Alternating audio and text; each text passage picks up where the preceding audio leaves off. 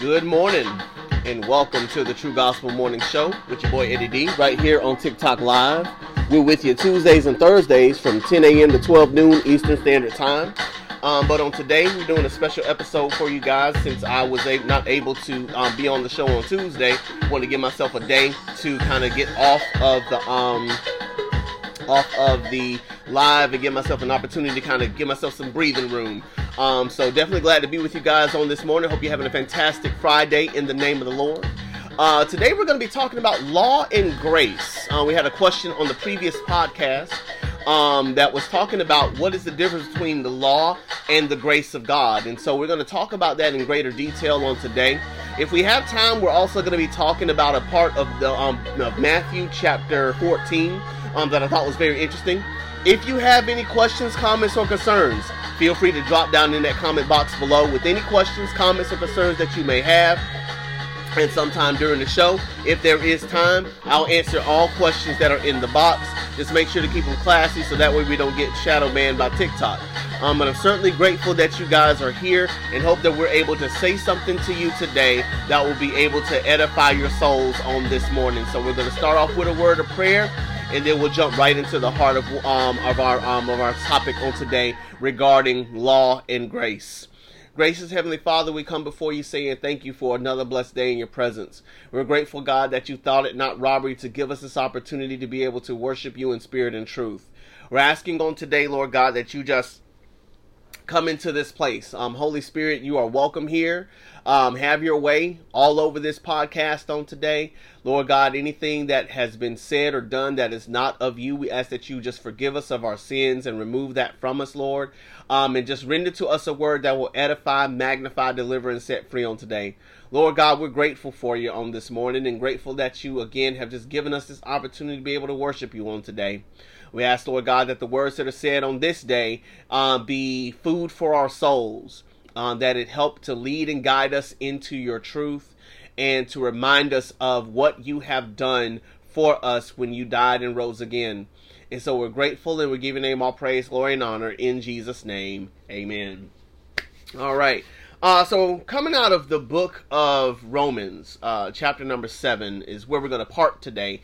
But I want to just go ahead and just jump right in as we're talking about the difference between law and grace on today. And per usual, I can't get this thing to zoom in and out when I want it to. I don't understand why it don't want to work for me, but okay, so be it. I'll just be right here. But again, we're talking about the difference between law and grace on today. Many people, growing up, I'll start it like this. Growing up, a lot of us Christians thought that the way to God and the way to a relationship with Him was predicated upon doing a bunch of rights and wrongs. A list of do's and don'ts, if you will. And as a result, for a lot of us, we thought that our relationship with God was contingent upon being able to do the things that He wanted us to do and not do the things that He didn't want us to do. And so, for many of us, we got the message of the gospel wrong, in so much that we thought that once Christ saves us, once He redeems us, once He cleans us up, it is now our responsibility to do the list of things and don'ts in order to get into the kingdom of God. And so we're following the 10 Commandments. We're following the Beatitudes. We're making sure that we have the fruit of the Spirit in us. We're, making sure we're going to church every Sunday, reading our Bibles every day, for the women wearing long dresses, and not being provocative and all these other things. And not smoking, not drinking, not partying, not gambling, not lusting, not doing any of these things. Some of us, we take it so far as not even watch TV. All in an attempt to try to make sure that we keep our right standing with God. And that became the way in which we worshiped our Lord and Savior Jesus Christ. We took the law of God and we try to white knuckle it and try to, by the skin of our teeth, try to get into the kingdom by doing all of these different things, all these different rules, all these different practices, all these different rituals. in an attempt to win God's love, win God's favor, and to ensure that we are in the kingdom of God. And so we climbed those ladders as hard as we could, all in an attempt to make sure that God loves us and that we are escaping hell. That is legalism. Straight up legalism. So, over the past, I would say, 30 plus years, we've seen a switch take place where we swung the pendulum all the way to the other side. And we said, God isn't about the law. He's all about grace now. That law stuff is the Old Testament. That's old stuff. When Jesus died, he did away with the law. And as he did away with the law, we no longer have to live by a code or creed or a practice. God loves us, and he forgave us of our sins, and he forgave us of everything that we've done. And so now we're living under grace. And grace says that you can sin 70 times 7 a day, and God still loves you. He still cares about you. He's still going to bless you. He's still going to honor you. He's going to forgive you for all your sins. And you can basically live the kind of a carefree life, carefree lifestyle, knowing that God loves you. He's going to bless you. He's going to honor you. He's going to, look upon you. He's going to give you everything that you want. All your heart's desires will be yours. If you seek first the kingdom, those things will be added to you. Delight yourself in the Lord. He'll give you the desires of your heart. And all that is freely given by a loving God who says to us, we no longer have to follow the rules. We no longer have to follow the codes. We no longer have to follow the practices. We just got to love Jesus, because Jesus is love, and so are we. And that is how grace works. That is how grace is. That's how we operate in grace. And that's what the love of God is all about. It's about being ingratiated into this space of faith and love and goodness and kindness and mercy. And that is how we as believers should live our lives, without fear of having to follow any rules, any practices, any creeds, any protocols, because God loves us. And because he loves us, he is going to elevate us into all these great things, and we never have to follow rules again.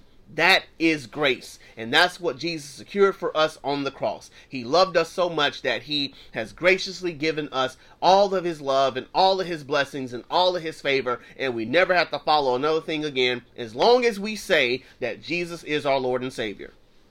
Now, that's also misleading, because what Christ has done for us is put us in a position and put us in a place to where when he rescues us and ransoms our hearts, he places in us a heart that beats to the drum of the Spirit and causes us to then walk out his precepts. And in doing so, the gospel message and the gospel narrative is such to where the law and grace are two sides of the same gospel coin. That it's not law or grace. It's law and grace. The two of them come together in a perfect harmony, in a perfect marriage that was secured by Christ on the cross.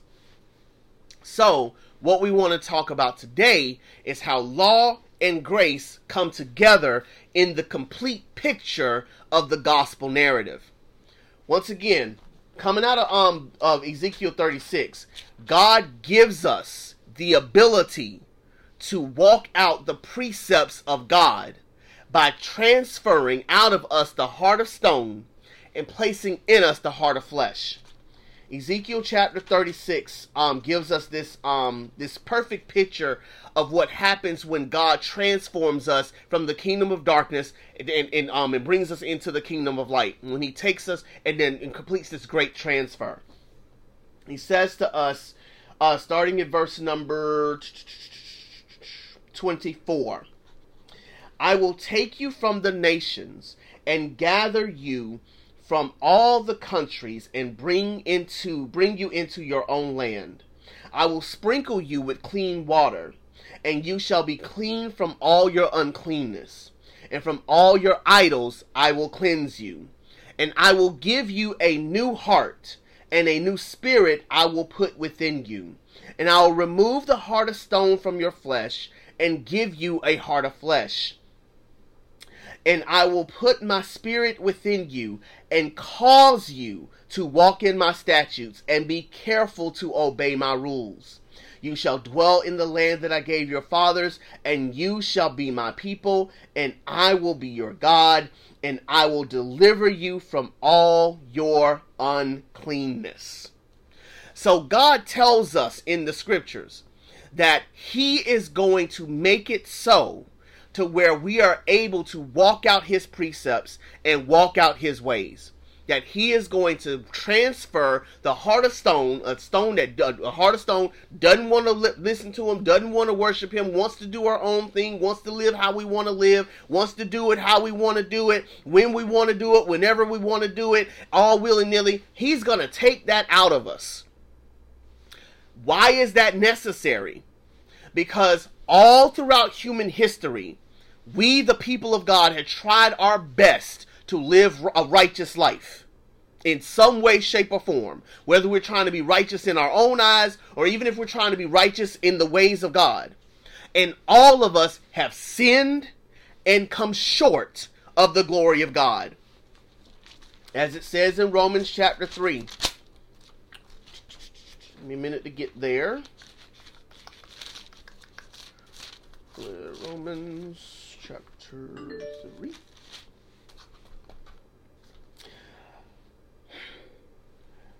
Verse number 21. But now the righteousness of God has been manifest apart from the law, although the law and the prophets bear witness to it. The righteousness of God through faith in Christ Jesus for all who believe. For there is no distinction. For all have sinned and fall short of the glory of God. And I'm going to pause right there, even though there's a comma, because I want to go back into Romans chapter 3 to talk about just how messed up we all are. Verse number 9.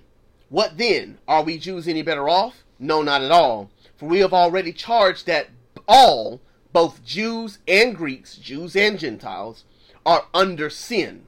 As it is written, none is righteous, no, not one. No one understands. No one seeks for God. All have turned aside. Together they have become worthless. No one does good, not even one. Their throat is an open grave. They use their tongues to deceive. The venom of asps is under their lips. Their mouth is full of curses and bitterness.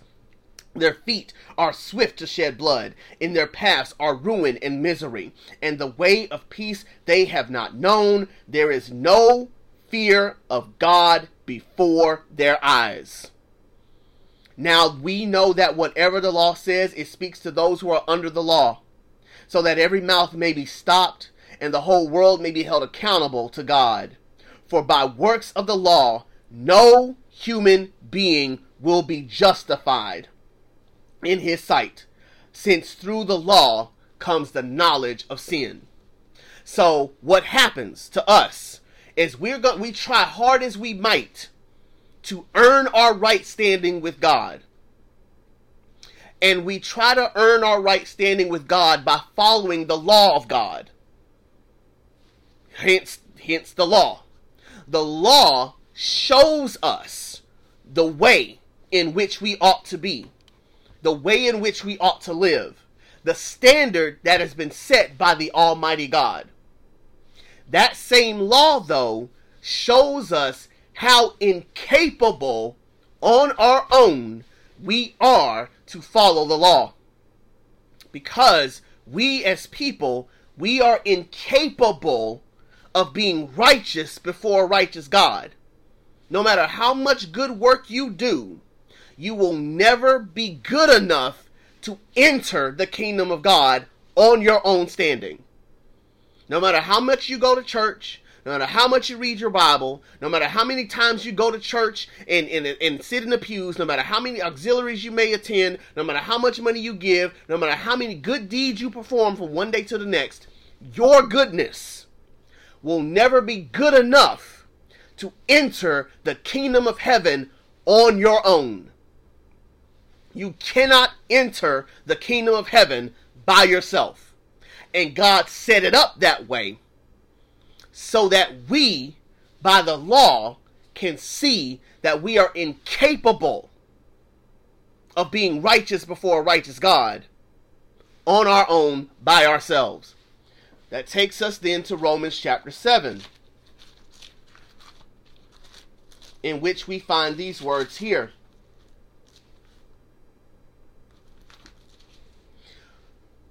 This is the point of the law. What shall we then say? Starting at verse number 7. Romans chapter 7, verse 7. What shall we then say? That the law is sin? By no means. Yet if it had not been for the law, I would have not known sin. For I would not have known what it is to covet if the law had not said, you shall not covet. But sin, seizing an opportunity through the commandment, produced in me all kinds of covetousness. For apart from the law, sin lies dead. I was once alive apart from the law, but when the commandment came, sin came alive and I died. The very commandment that promised life proved to be death to me. For sin, seizing an opportunity through the commandment, deceived me and through it killed me. So the law is holy and the commandment is holy and righteous and good. So what is Paul saying there? Before we have a knowledge of who God is, we're kind of just out here being our own gods, right? And we pretty much just do what we want to do. And we don't have a guilty conscience. We don't have a guilty conscience. Because we're just out here doing what we want to do, all willy-nilly.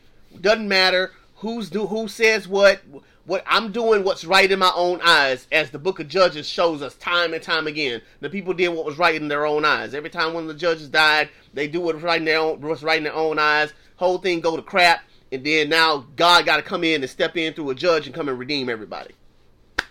So we're just doing what we want to do. Once we have whether it's intrinsic or whether someone comes along and tells us who God is, and we now know, in some way, shape, or form who God is, we then have a law that tells us you can't do this. You can't covet, you can't steal, you can't lie, you can't gossip, you can't commit adultery, you can't commit fornication, you can't, do drugs, you can't, say you're for me and then be against me. We have all these different rules that show up as a result of a knowledge of God, right? Once the knowledge of God shows up, now sin becomes sinful. Because now I know, I can't do that. It's just like if my parents are in the house, or rather my parents are doing whatever, and I have no clue that we're not supposed to eat cookies before 6 o'clock. So I'm just going in eating cookies, I don't care. But then here comes mom saying, you got an appetite problem. You don't like to eat your food because you don't eat too many cookies. So before 6 p.m., you can't have any cookies. Okay. Now, my desire for cookies has grown greater because someone put a rule in place that said, don't eat cookies before 6 p.m. I want those cookies. More so than I did before the law showed up. Because when the law didn't show up, I didn't really care too much that I had a restriction or a limitation on my life that required that I not eat cookies. But now that the law has shown up and said no cookies before 6 p.m., now it's produced in me a desire to eat these cookies. And so now, here I am, busted up, broken, hurt. I want to eat these cookies so bad. And the law is in place to protect me so that I can have an appetite to eat my dinner. But I want those cookies so bad that I'm not willing to step over the rule of don't eat the cookies so I can indulge in the cookies. And now that I've done that, not only can I not flourish by eating the meal that was prepared for me, but now I have to incur whatever punishment comes with having broken the law of my mom, the law of my dad that said, don't eat these cookies before 6 p.m. Our God has said to us, make sure I'm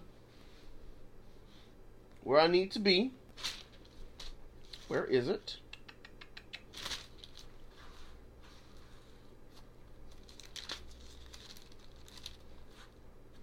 Let me find it. Wages. Yes.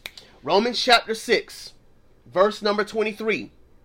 The wages of sin is death.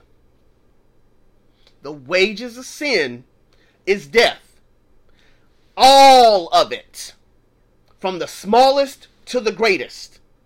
So when we see the law of God, we also see an incapacity for us to be righteous before God on our own. Why? Because all have sinned and fallen short of the glory of God.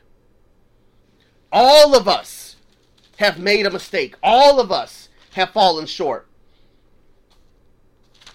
And as a result of that, we deserve to die for that. The wages of sin is death. Therefore, we cannot on our own establish a righteousness that gains us entry into the kingdom. And the law is put in place to remind us of our inability to, apart from God, get into the kingdom. To live righteous before a righteous God. And that's why we need a Savior. And that's why I'm glad we got one. Because Jesus did what we couldn't do. Jesus performed what we couldn't perform. When he lived the perfect life, died the death that we deserved, rose again, and credited his righteousness to us. For as it says, going back to Romans chapter 3, verse number 21, the righteousness of God has been manifest apart from the law, although the law and the prophets bear witness to it, the righteousness of God through faith in Jesus Christ for all who believe. For there is no distinction. Remember when I pressed pause on this. For all have sinned and fall short of the glory of God, comma, and are justified by his grace as a gift through the redemption that is in Christ Jesus, whom God put forward as a propitiation by his blood to be received by faith. This was to show God's righteousness, because in his divine forbearance he had passed over former sins. It was to show his righteousness at the present time, so that he might be just and the justifier of the one who has faith in Christ Jesus. So now grace has entered and said, I, Jesus Christ, have died for your sins, and I lived the perfect life of the law that you couldn't live, so that if you repent and believe in me, I am crediting my righteousness to you. I am giving you my righteousness. I am crediting my righteousness to you, so that when God sees you, he sees the finished work of me and counts you righteous, calls you a son, calls you a daughter of the kingdom, so that you are no longer trying to live a life to get in the kingdom. Rather, you are living a life because you're in the kingdom. Notice the distinction. We don't work to earn our way into the kingdom. We work because we're in the kingdom. The love that God gives us, the heart that he gives us, again, going back to Ezekiel 36, transfers the heart of stone, replaces it with a heart of flesh. That heart beats to the drum of the Holy Spirit and causes us to then walk out the precepts. And those precepts we walk out because of the love that we have for Jesus Christ and what he accomplished for us on the cross. We love because Christ first loved us and gave his life for us. God so loved the world that he gave his only begotten Son, that whoever believes in him should not perish but have everlasting life. For God did not send his Son into the world to condemn the world, but that through him the world might be saved. And so when we repent, which is a conscious denouncement of all other gods, all other things that have tried to take precedent over our lives, the willful sin that we partook in, we are saying, I do not want any of these things to rule my life anymore. I pledge allegiance to Jesus. I give him my uppermost affections, my uppermost attention. And then believing in him, saying, I believe in everything that Jesus is. I believe in everything that he's done. I believe in everything that God is trying to accomplish. And I'm pushing all my chips in. I'm not hedging my bets to say, I believe in Jesus and I believe in Allah and I believe in sage and I believe in New Age and I believe in crystals and I believe in chakras and I believe in yoga and I believe in Buddha. No, I'm saying if I'm wrong about Jesus, if I'm wrong about him, when I get to the end of this journey, if there's somebody else at that finish line, then I'm doomed. That's how much I believe in him. I'm pushing all my chips in and saying, I'm not believing in anything else for the verification and the authentication and the what's the word I'm looking for? For my soul's sake. I'm believing in Jesus when it comes to my soul. If I'm wrong about him, I'm doomed. When we do that, Christ credits his righteousness to us and says, welcome to the kingdom. Repentance and belief is what gets us in, not your works. Repentance and belief is what gets you in, not your right standing before people. Your righteousness is but a filthy rag before the righteousness of God. And if y'all don't know what a filthy rag is in Old Testament times, it's a menstrual cloth. Menstrual. So think about menstruation and what comes with that. That's what your righteousness is before God. Your stomach hurt yet? We think if I do the commandments, then God's obligated to love me. No, he's not. God's love is not predicated upon what you do. You don't have the ability to give yourself entry into heaven or hell in so much that you can't make that decision by your works. Your works will not get you into the kingdom. And the law is there to remind you, you can't do this. Not on your own. And grace steps in and says, Christ already took care of that. He already took care of the righteous requirement necessary for you to get into the kingdom. And with that grace gives us the heart of flesh. And that heart of flesh then compels us to live out the commandments of God. It compels us to do what's right. Compels us to do what's holy. Compels us to live out the commands. And even if we make mistakes along the way, that same Spirit reminds us, but Christ took care of that on the cross. It does not give us license, as Romans chapter 6 tells us, to just go sinning all willy-nilly. So no, that is not what I'm suggesting here. Oh, that just means you get to sin how you want to. That's cheapening the grace of God. That's not what I'm saying here. What I'm saying is the love of God that reigns in us is so strong that it compels us to live right. And we can live right free of guilt for when we make mistakes along the way. Sanctification is a journey that we'll be on until Jesus glorifies us in the life to come. And so as we're being sanctified and living holier day by day, things ought to start falling off of us. things ought to start shedding off of us.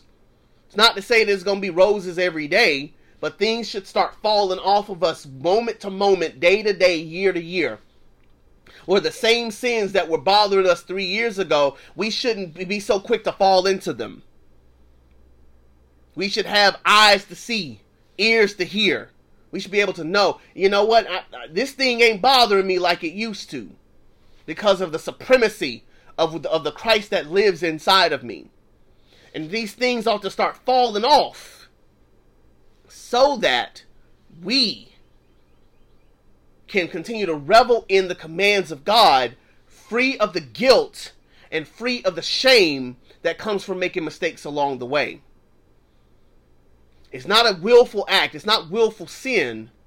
It's a daily struggle with sin, as we see in Colossians chapter 3 when it says, set your mind on things above, put to death therefore. That's a constant struggle that we're going through every single day. But we don't go through the struggle alone. You have a living, breathing God living inside of you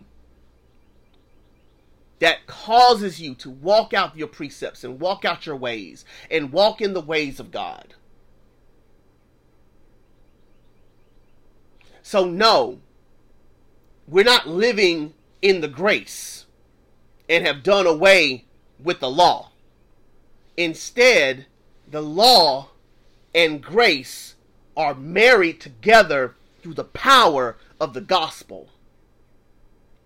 Through Christ, we see law and grace put together in perfect harmony to show us that we can have right standing with God free of charge.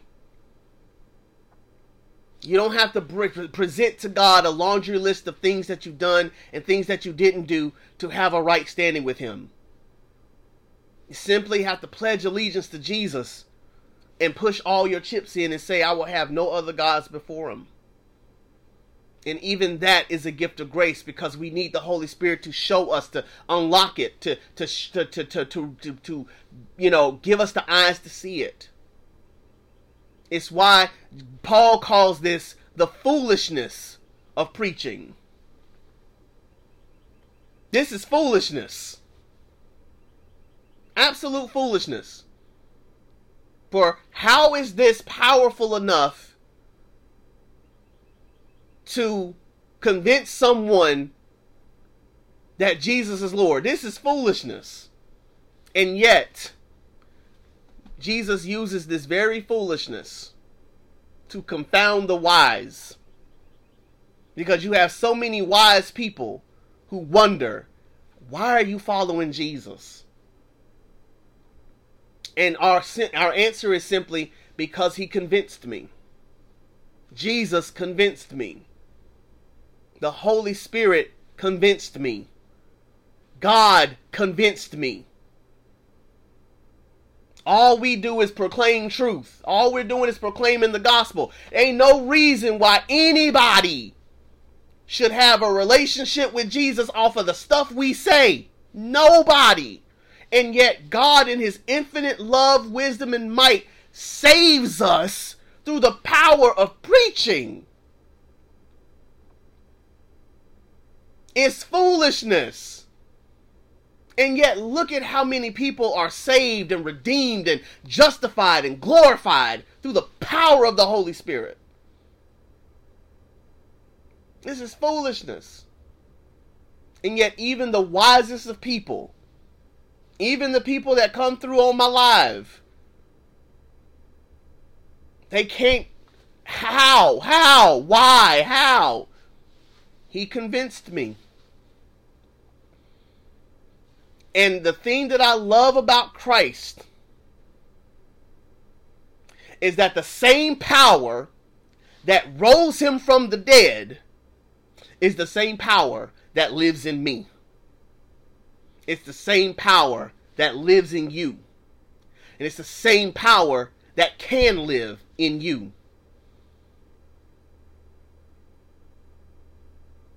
And for that reason, we exalt, we exhort, we preach, we sing, we love. because he's been that good. He's been that kind. He's been that merciful to each and every one of us. The grace of God does not eliminate the law of God. The grace of God compels us to walk out the law. But we're walking out the law free of the guilt and the shame that comes from the mistakes that we make along the way. So much so that what he does for us is he gives us the ability to be able to look out into the world and say, God, you're awesome. God, you're mighty. God, you're glorious. We preach and teach the word of God and the word of truth to give people the opportunity to be able to see who God is and to understand that the kingdom of heaven is here. Law and grace are not divorced from one another. Law and grace come together in perfect harmony through the perfect picture of Jesus Christ on the cross. People are not going to understand this. People are going to refuse to understand this. But our job is not to argue. Our job is not to, get into spats and to make ourselves great and magnanimous in an attempt to try to convince them. No. We just tell them Christ saved us. The penalty of sin and the penalty of death has been eradicated from our record upon repentance and belief. And God thought enough of me that when I was out in my mess, doing everything I was doing wrong, being judgmental, being unkind, being untruthful, hiding behind closed doors, talking to women behind my wife's back and doing all these other, salacious things, DMing folk I ain't had no business DMing, sending stuff I ain't had no business sending. God was right there, being patient enough with me to say, hey, bruh, I died for that. You don't have to do a whole list of things, of do's and don'ts to try to make up for what you did. Surrender to me, and I can clean that up. I can show you not only why you did that, but I can then show you how I should be the greater, so that you no longer have to do that anymore. Go your way and sin no more.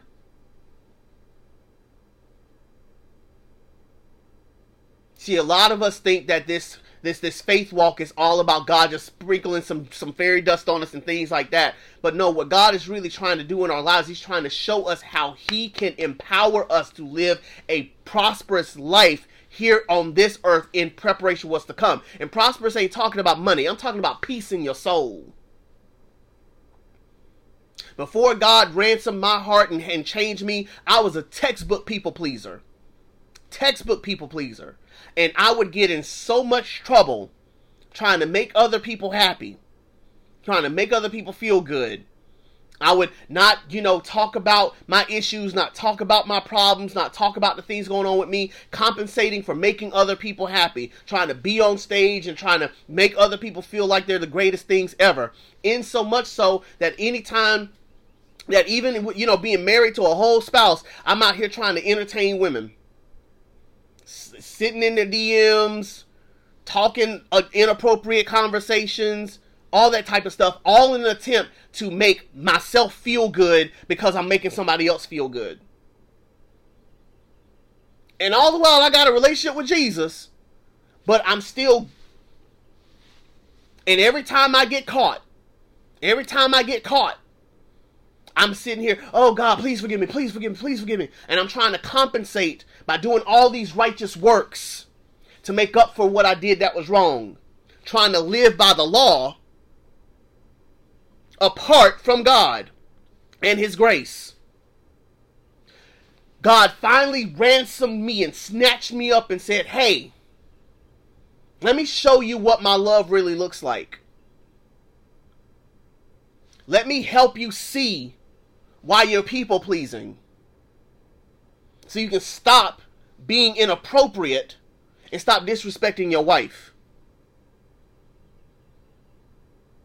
And so he showed me the reason why you're doing what you're doing. Holy Spirit revealing to me the reason why you're doing what you're doing is because you don't feel comfortable enough being transparent about your life. So because you don't want to be transparent with people, you're compensating by just making people happy. You're afraid that if they ever get to know the real you, they're going to abandon you. You're afraid that because you're so afraid of that, in fact, that you think that if I find out about who you really are, that I'm going to abandon you. And I know you before you even born. I created you, and you're afraid of me knowing you. So you think if no one knows who I am, then I'm going to be all right. When in reality, that couldn't be further from the truth, because you're compensating for that by making sure that other people are happy as a smokescreen. To make yourself feel good, to make yourself feel loved, to make yourself feel adored. And you think that if you do these things for me, God, I'm going to love you. That's why you do the same thing for everybody else. Because you think if you do these things, they're going to love you. But what has my scripture shown you? None are righteous. Your works will not get you into the kingdom. Your works will not make me love you any more than I already do. Your works cannot make me see you any more than I already see you. I see you to the max. I know you to the max. And I love you to the max. Apart from you. So if you would revel in the love, in the grace, in the favor that I have given you, you will then know how to love yourself in such a way to where you can be transparent. And in your transparency, see that I have put people in your life who love you for you. And you no longer have to do things for people to gain their love. No more than you have to do anything to gain mine. My love for you is shown through the finished work on the cross. And if you would revel in that, I will cause you to walk in my precepts. I will cause you to walk in my ways. I will cause you to do the things that you are supposed to do, free of guilt and shame. And that's the same power that God wants to give you today. Where I no longer have to hide out in the DMs of other people in order to get my jollies on.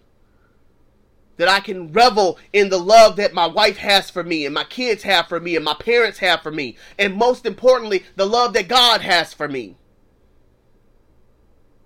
I don't have to walk in the shadows anymore because I'm so afraid of what will happen if somebody ever finds out about what I really did or how I was way back when or what I did last night. I don't have to hide behind that anymore, trying to veil it up by a bunch of religious rites and rules and practices. I don't have to do that anymore.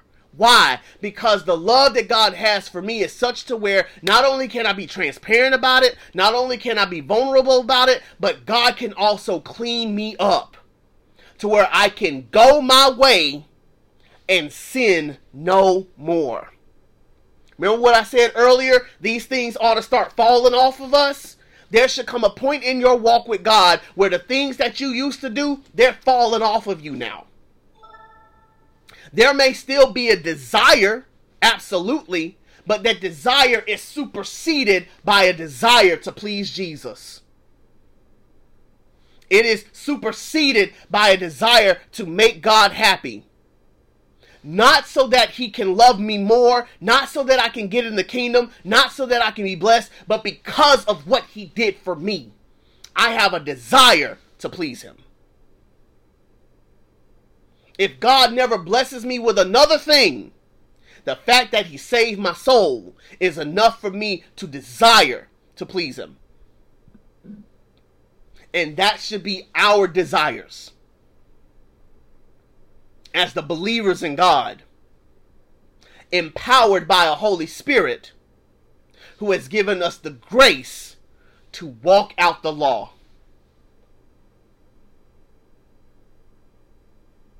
Given us the grace to walk out his precepts. Given us the grace to walk out his ways. Given us the grace to seek his peace, to seek his truth, to seek his principles, to seek his will for our lives. So I'm saying all that to say to us today, law and grace are not polar opposites.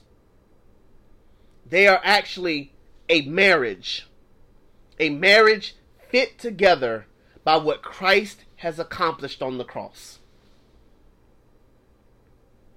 Jesus Christ has loved us so to where he became both just and the justifier. He loves us so much that he got on a cross and died so that we could live. To all my unbelievers in the house, God loves you and wants a relationship with you. To all my believers in the house, God loves you and he's died for you so that you can live. Revel in that. Rest in that. Sit in that. You can be free from the guilt and the shame that you feel for having done whatever it is that you've done. Whatever hang-ups are still hang-ups. For at the end of the day, Christ died for that. Christ died for each and every one of us so that we could be called the righteousness of God, so that we can live out in his truth, live out in his precepts, and live out in his ways.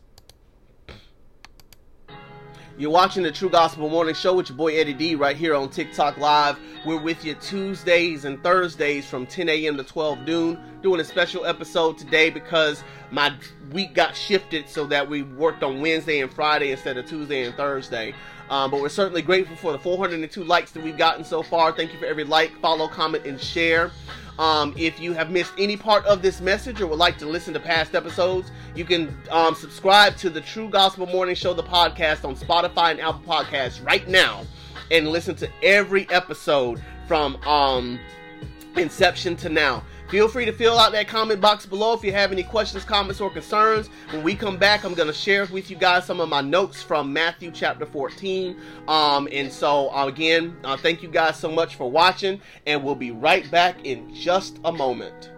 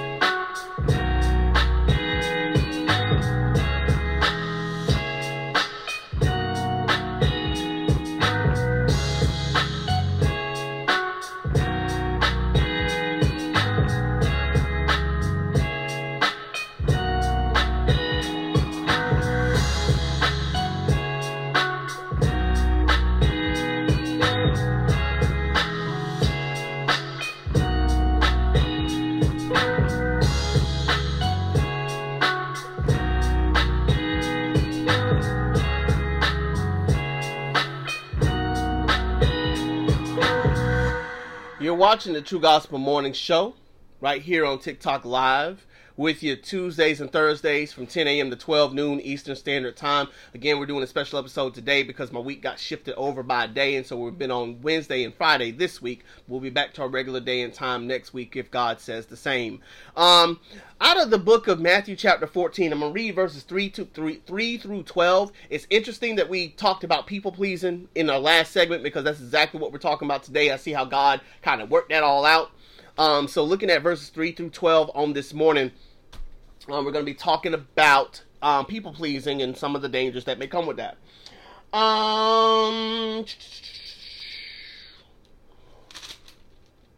Let's see. Now, you know what? I'll start at verse 1. At that time, Herod the Tetrarch heard about the fame of Jesus, and he said to his servants, "This is John the Baptist. He has been raised from the dead. That is why these miraculous powers are at work in him," talking about Jesus. For Herod had seized John and bound him and put him in prison for the sake of Herodias, his brother Philip's wife, because John had been saying to him, "It's not lawful for you to have her." And though he wanted to put him to death, he feared the people, because they held him to be a prophet. But when Herod's birthday came, the daughter of Herodias danced before the company and pleased Herod, so that he promised with an oath to give whatever she might ask. Prompted by her mother, she said, "Give me the head of John the Baptist here on a platter." And the king was sorry, but because of his oaths and his guests, he commanded it to be given. He sent and had John beheaded in the prison, and his head was brought on a platter and given to the girl, and she brought it to her mother. And his disciples came and took the body and buried it, and they went and told Jesus. There's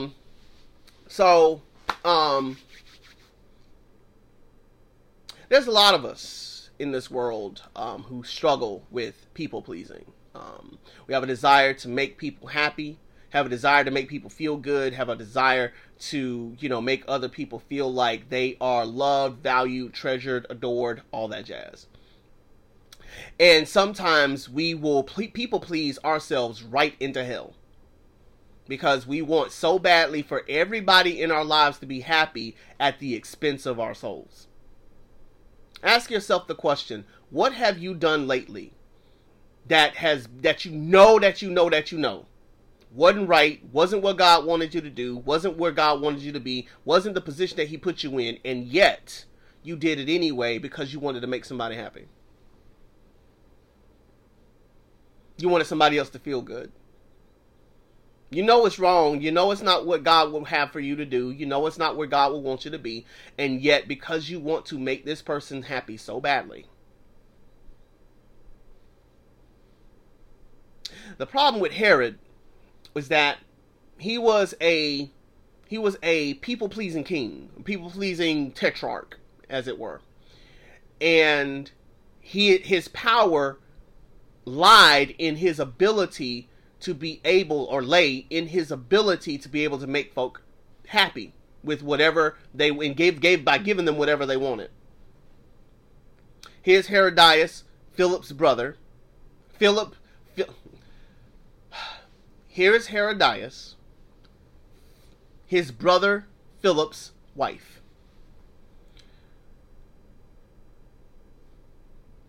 John the Baptist tells them for whatever reason, listen, God don't want y'all to be together. Whatever y'all doing is foul. Y'all don't need to be together. Angers Herodias. Herodias tells Philip, "I want to make my wife happy, so I'm going to go tell my brother Herod, hey man, there's this dude, John the Baptist, that's saying that we don't need to be together and it's making my wife upset. Can you do something about it for me?" Now Herod ought to just been like, well, should y'all be together? I mean, I'm just saying. Maybe he's got a point. But nah, instead, to make his brother happy, make his brother's wife happy, gonna throw him in jail. Now, Herod could have executed him then. But then, his people pleasing, the people he knew thought that John the Baptist was a prophet. And so if I kill him, the people gonna be mad at me. So I'm gonna just let him sit in prison. That'll make everybody okay. That'll make everybody all right. So now it's his birthday. It's your birthday. We're gonna party like it's your birthday. Hey, hey, go shawty. It's your birthday. We're gonna party like it's your birthday. And so, here they come, and Herodias' daughter, I don't know if it's, belly dancing or whatever, but she dances or whatever. She, hey, shawty, it's your birthday. We're gonna pop and lock like it's your birthday. We're gonna flip and slide like it's your birthday.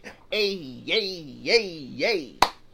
After the dance is done, Herod, in his foolery, hey, that was awesome. That was great.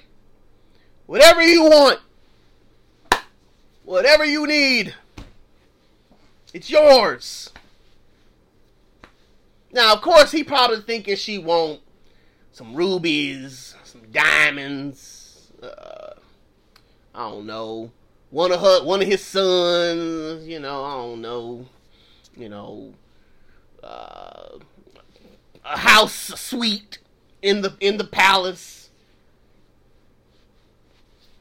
regular stuff. But here come Mama, seizing an opportunity. Hey, so yeah, I know, we could basically get you set up for life and everything, but this John the Baptist person really getting on my nerves. So go ask Herod to give you the head of John the Baptist, so that way I ain't got to listen to him talk about me no more. Daughter probably looking at her like, what?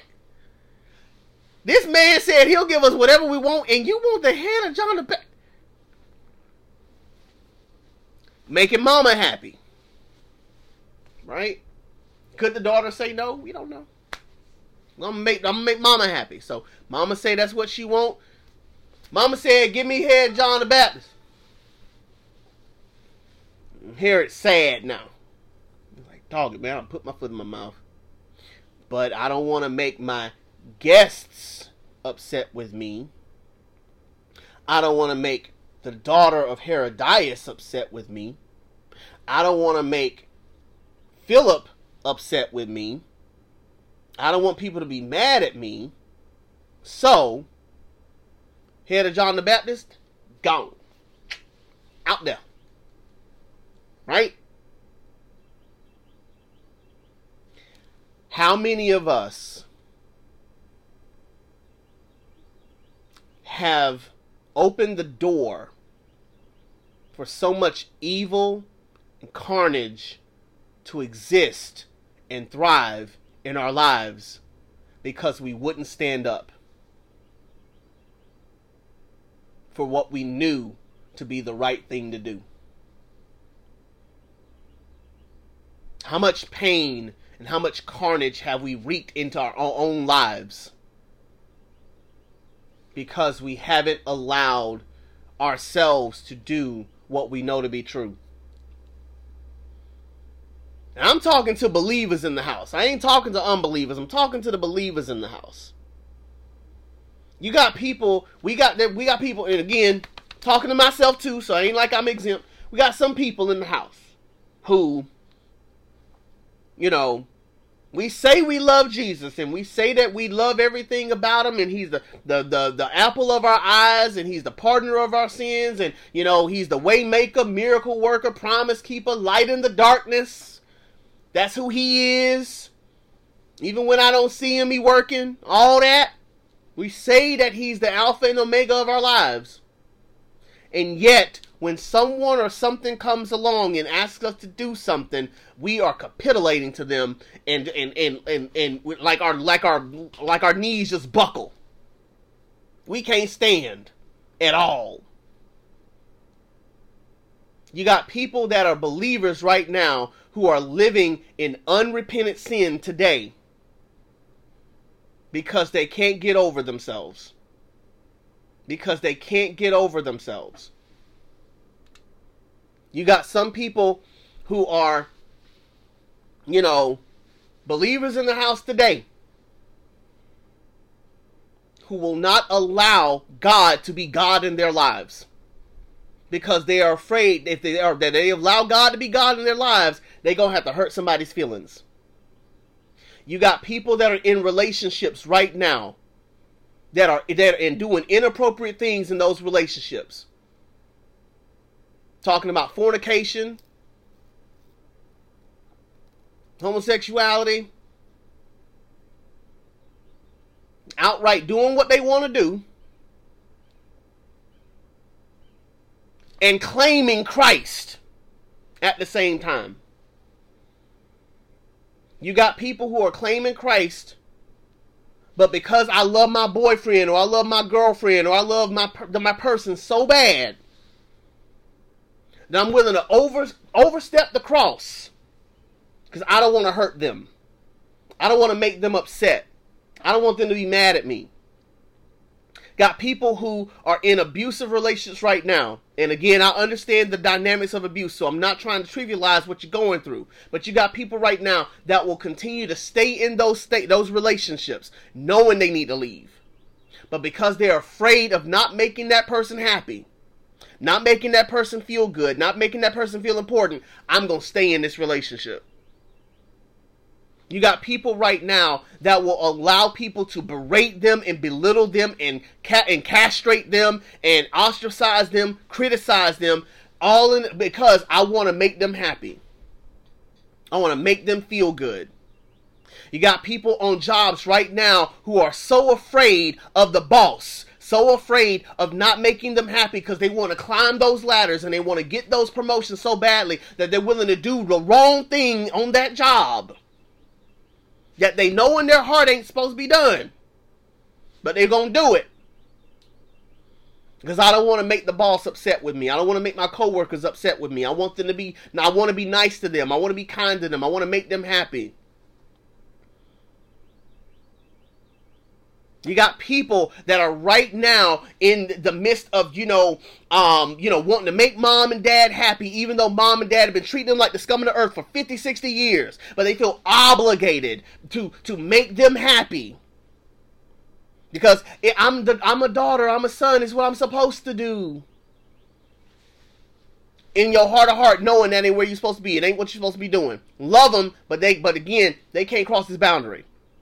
But we let them step over the boundaries over and over and over again because I just want to make them happy.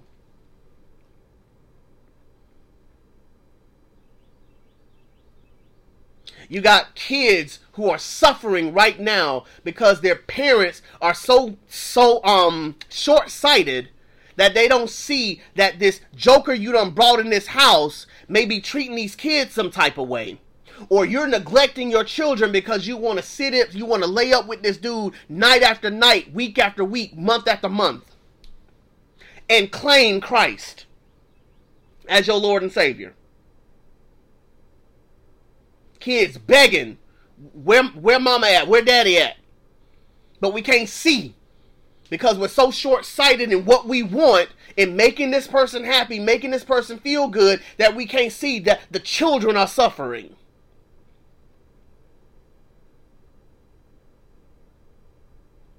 But because we want to be loved and because we want to be liked and because we want to be cared for so badly, we're willing to overstep the cross and overstep what we know to be right so we can keep somebody in our lives and try to justify it by saying, well, God's still working on me. God's still working on me.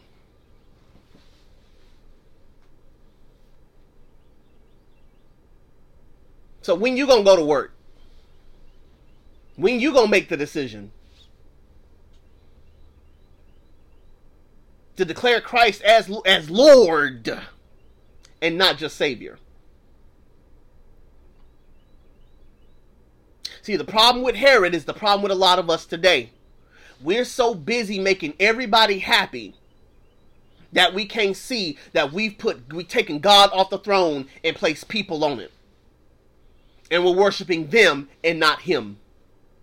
We're satisfied with a shallow level faith because that shallow level faith is propelling us just enough to get by. But we're putting all of our energy, all our effort, and all of our time and all of our resources into other people being happy.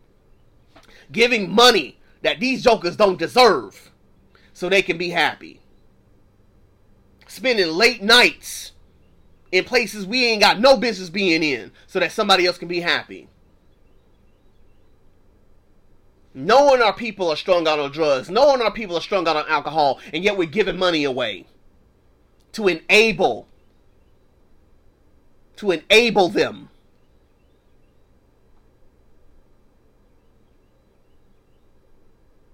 We cannot serve two masters. As our good lady Mary Torkelson says, we cannot serve two masters. We're going to love one and hate the other, or love one and despise the other, but we can't serve both of them. And every time we try, God will work it out in such a way to where chaos will ensue in some type of way for God to lovingly remind us. I told you, you shall have no other gods before me. And you have a Holy Spirit living inside of you to make that work. The problem with us, we think that Christianity is supposed to be a cakewalk. So we ain't supposed to suffer, we ain't supposed to struggle, we ain't supposed to go through nothing, we ain't supposed to endure no trials. Sometimes the very trial that God wants us to endure is the separation of us between another person who has done us wrong. Does it hurt? Heck yeah, it hurts. But I would rather go into the kingdom with a broken heart emotionally than to have a whole heart emotionally that sinks me into hell. Especially when I'm giving this person my heart and all they're doing is trampling over it anyway. I shouldn't have to, and none of us should have to people please anybody in order to keep them in our lives. None of us should have to people please in order to make pastors satisfied with us, deacons satisfied with us, first ladies satisfied with us. Do you know how many people are in shackles and chains right now in their churches because they spend more time people pleasing the pastors and the deacons and the first ladies and all them rather than standing up for what's true regardless of who may have to come into opposition? Jesus said, I didn't come, for peace. I came with a sword. And sometimes we got to separate ourselves from the very people we love so that we can be at peace and free in our souls. Sometimes pastor may ask you to do something that don't line up with scripture. What you gonna do?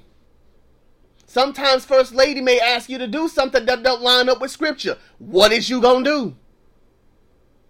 Sometimes the auxiliary board may ask you to do something that does not line up with scripture. What are you going to do? I've told y'all my story before. I'll tell it again. The former church that I pastored at, they wanted me to try to get people to give money they didn't have during the pandemic so that the church could stay afloat. And I told them, I'm not about to beg people for money they don't have. They're not working. Where is your money? Retirees. Y'all can help keep this church afloat 10 times over. We can have money for the next 50 years if y'all just gave a little bit more. Where y'all money at? Oh, no, you ain't teaching scripture. You ain't teaching Bible. What you gonna do? Will you stand up for God in the midst of opposition, even if it means it costs you popularity with people? Or is the popularity with people so important to you that you're willing to compromise on the gospel, compromise on your relationship with Jesus Christ, compromise on everything you know to be true, just to make them happy? Are you willing to compromise on everything you know to be true so you can stay in a relationship with somebody who ain't trying to marry you no time soon, ain't got to buy the cow because he get the milk for free? Are you willing to compromise on the gospel so you can make a few extra dollars on your job, even though it means you got to step over the very people that helped you to get to where you are today? Are you going to compromise on the gospel so that way you can stay booed up with somebody at the expense of your kids? Are you going to compromise on the gospel so that way you can make sure that your kids have everything they could ever ask for and spoil them rotten at the expense of their souls? Are you going to compromise on everything you know to be true about the gospel so that way you can continue your addiction habit and try to get up under the guise of, well, God, only God judges and God forgives 70 times 7 a day and God loves me despite me?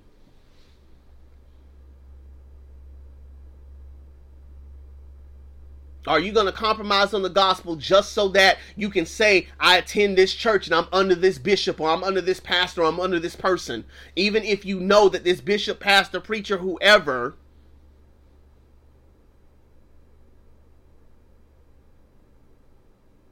isn't preaching and teaching the gospel, and or is asking you to do things that you know are contrary to the gospel?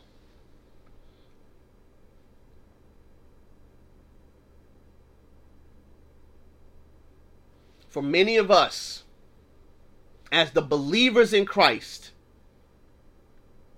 I'm talking about the believers in Jesus, our faith is shallow and our faith is weak. And up against any type of opposition,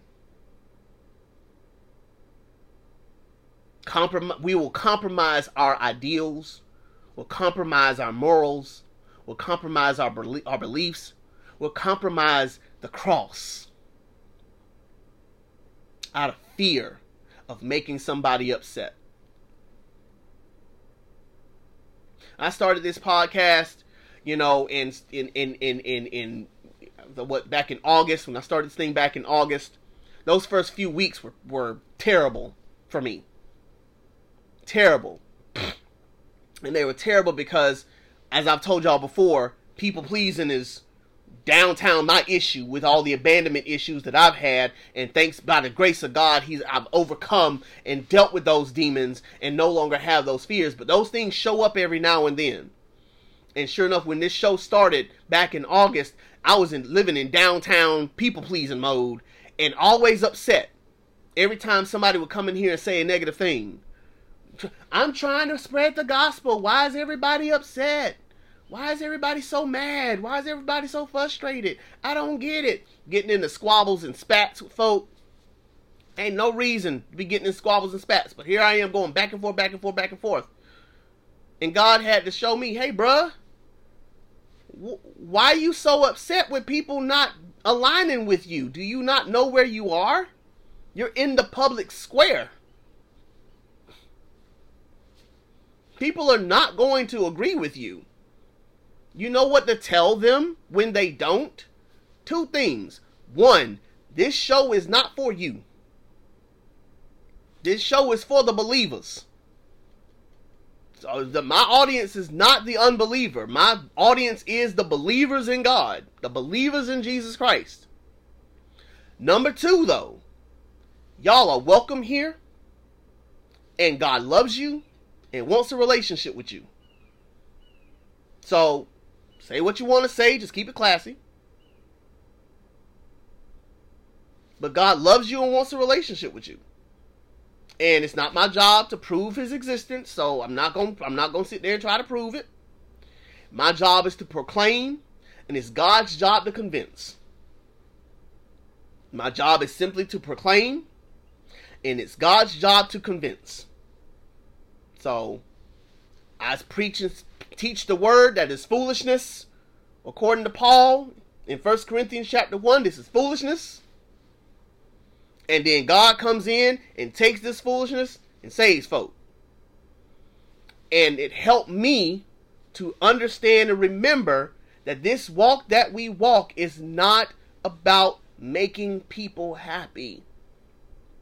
It's about showing them that they can be free. That's our life mission as believers. Not our job to make people happy. It's our job to show them that they can be free. And freedom hurts sometimes. Because you got to let go of some things and let go of some people who do not have your soul's best interest.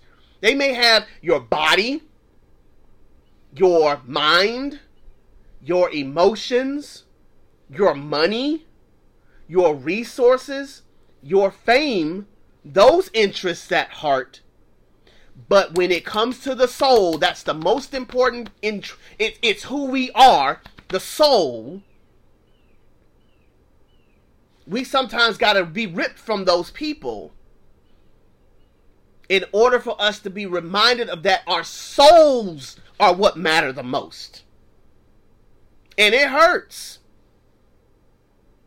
It hurts to put God before spouse. It hurts to put God before kids. It hurts to put God before pastor. It hurts to put God before boss. It hurts to put God before best friend. It hurts to put God before mistress. It hurts to put God before your jigaboo. It hurts to put God before, your pro. It hurts.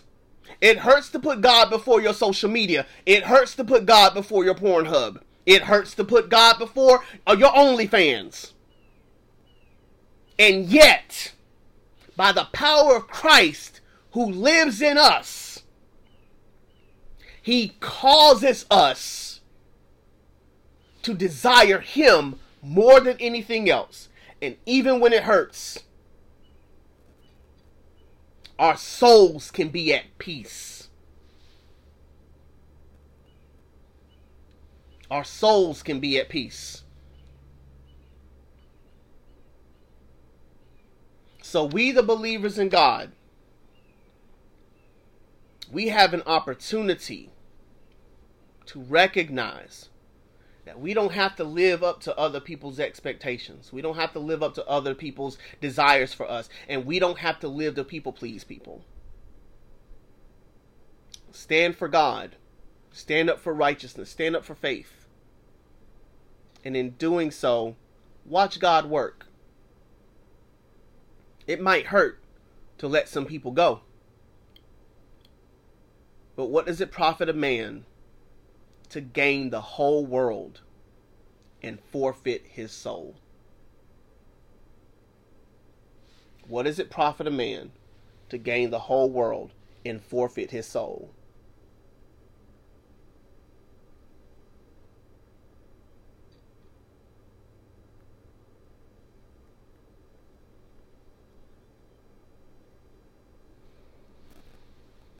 And so, thank you, Robert. I appreciate that. And so, saying again all that to say, we don't have to live a people-pleasing lifestyle. We don't. God has given us a love that allows us to be loved by Him. And in being loved by Him, it allows us the ability to be able to say, I love you, but I'm not going to compromise my love for God because of you. I love you, but I'm not going to compromise my beliefs for you. I love you, and I'm not going to allow you to cause me to fall out of line with Jesus. So to all my believers in the house today, you can be free. You can be free from people pleasing. Get underneath that. What's underneath that? Do you have abandonment issues? Do you have anger issues? Do you have attachment issues? Like, get underneath that. What's going on there to where you have to make everybody happy all the time? Why do you need peace in your life so badly that you're scared to create chaos? What's going on there? Let God get into that space. Let God talk to you about that. What's going on in that space to where you gotta be so, everybody gotta be happy in your life in order for you to be happy. Why? Why? Why is that necessary for you?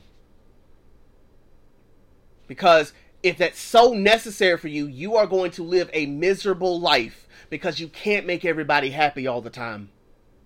And what's worse is you'll find yourself compromising on the gospel of Jesus Christ, compromising on who you say you believe in so that somebody else can be made happy.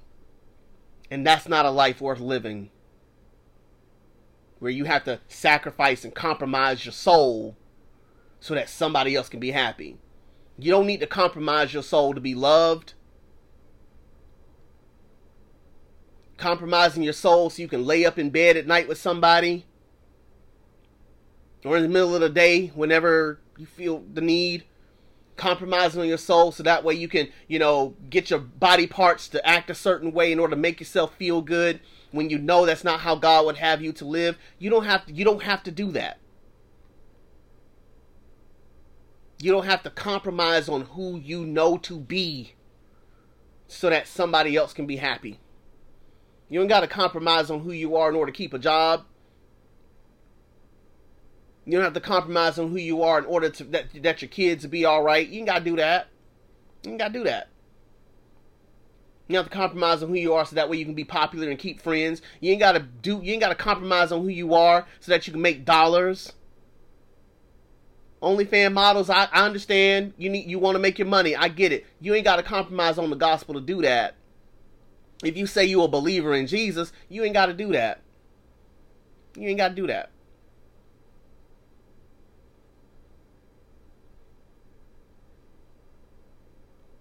Believer, churchgoer, you don't have to compromise on the gospel in order to stay at a church where you know you don't belong. If you know you don't need to be there, you know the pastor's doing foul stuff, and you know the pastor ain't about worth 2 cents, leave. Leave. If he's compromising on the gospel, leave.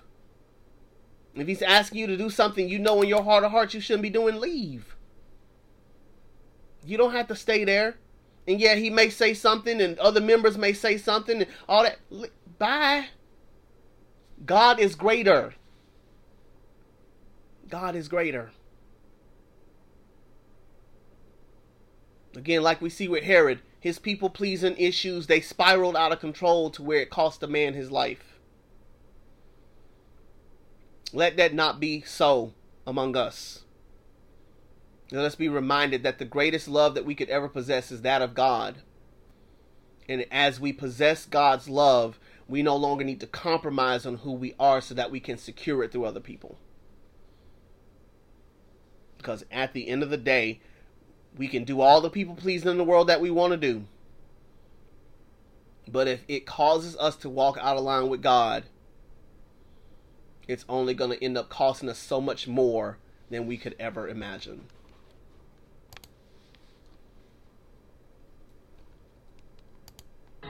You're watching the True Gospel Morning Show with your boy Eddie D right here on TikTok Live. Typically we're with you here Tuesdays and Thursdays from 10 a.m. to 12 noon. But today we're here on Friday as my week got shifted off a day. Thank you for the 2,300 likes that we received. Thank you for every comment, follow, and share. If you have any questions, comments, or concerns, feel free to drop down in the comment box right now. I got about 7 minutes with you guys before I leave. But feel free again to drop down in the comment box with any questions, comments, or concerns that you may have. If you've missed any part of this message or would like to listen to past episodes, you can go right now to Spotify and Apple Podcasts and subscribe to the True Gospel Morning Show, the podcast. Listen to every episode from inception to now. In just a few minutes, going to scroll through these comments, see what's going on in this chat box, and y'all are popping off like a mug. And so I'm going to go through these real quick and see what's going on. If there's any questions pertinent to answering, I will answer them as quickly as I can. Again, I'm so grateful to each and every one of y'all being in with me on today. You're watching the True Gospel Morning Show right here on TikTok Live.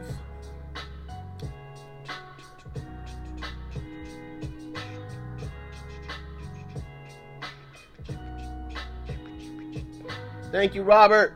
Appreciate you.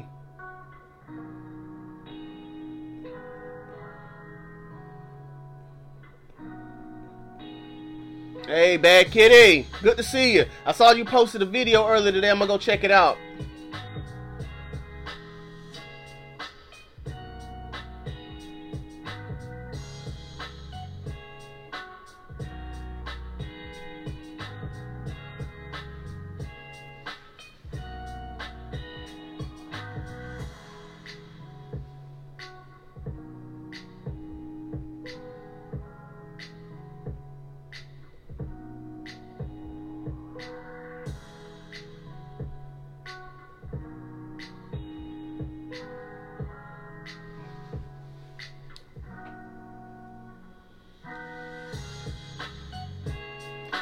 All right, this person said, why follow a book legalistically when it has so many proven mistranslations from the original text?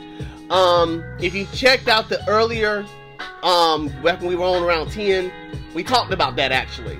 That there is a legalism that some people ascribe to when it comes to talking about the gospel and talking about following the Bible. That's not us. At least that's not me. And that's not what I teach here on True Gospel Morning Show.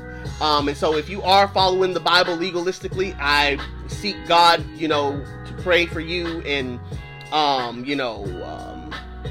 repent of that, because legalism ain't gonna work. It's just not gonna fly, and it's only gonna make things worse, not better. And you're trying to prove yourself worthy of the kingdom when you don't have any. There's nothing you can do to prove yourself worthy of the kingdom. And so we talked about that a lot in the earlier commentary. And so if you go to Spotify and Apple Podcasts, the show will be up in about 30 to 45 minutes. So check it out. And a lot of those questions will be answered in that way. Let's see what else is going on.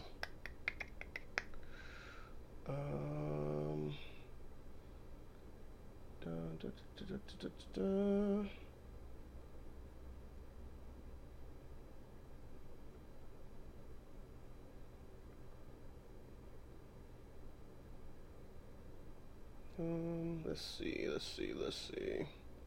Okay. Don't look like a whole lot was going on in the chat box like I thought. Just a lot of talking. Let's see. Mad Kitty said, been growing in my faith and I feel the pressure from my family. Yeah, hey, listen. Hit me up in the DMs and talk to me about it. Let's see. Appreciate you, Clean Cooper. C. Lynn Cooper. Appreciate you. Let's see. You gotta make money preaching either. No, you don't. You sure don't.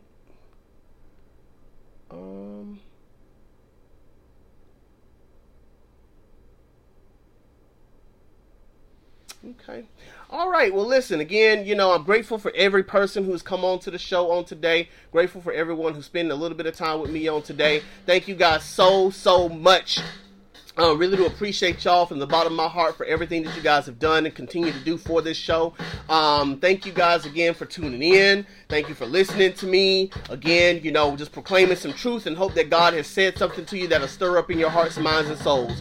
We'll be right back here on Tuesday for another episode of the True Gospel Morning Show at 10 a.m. Eastern Standard Time. Thank you guys once again so much for your viewership on today. Thank you for the 2,800 likes that we got today. As always, if you can't see the good, be the good. I love you guys. Peace out, homies.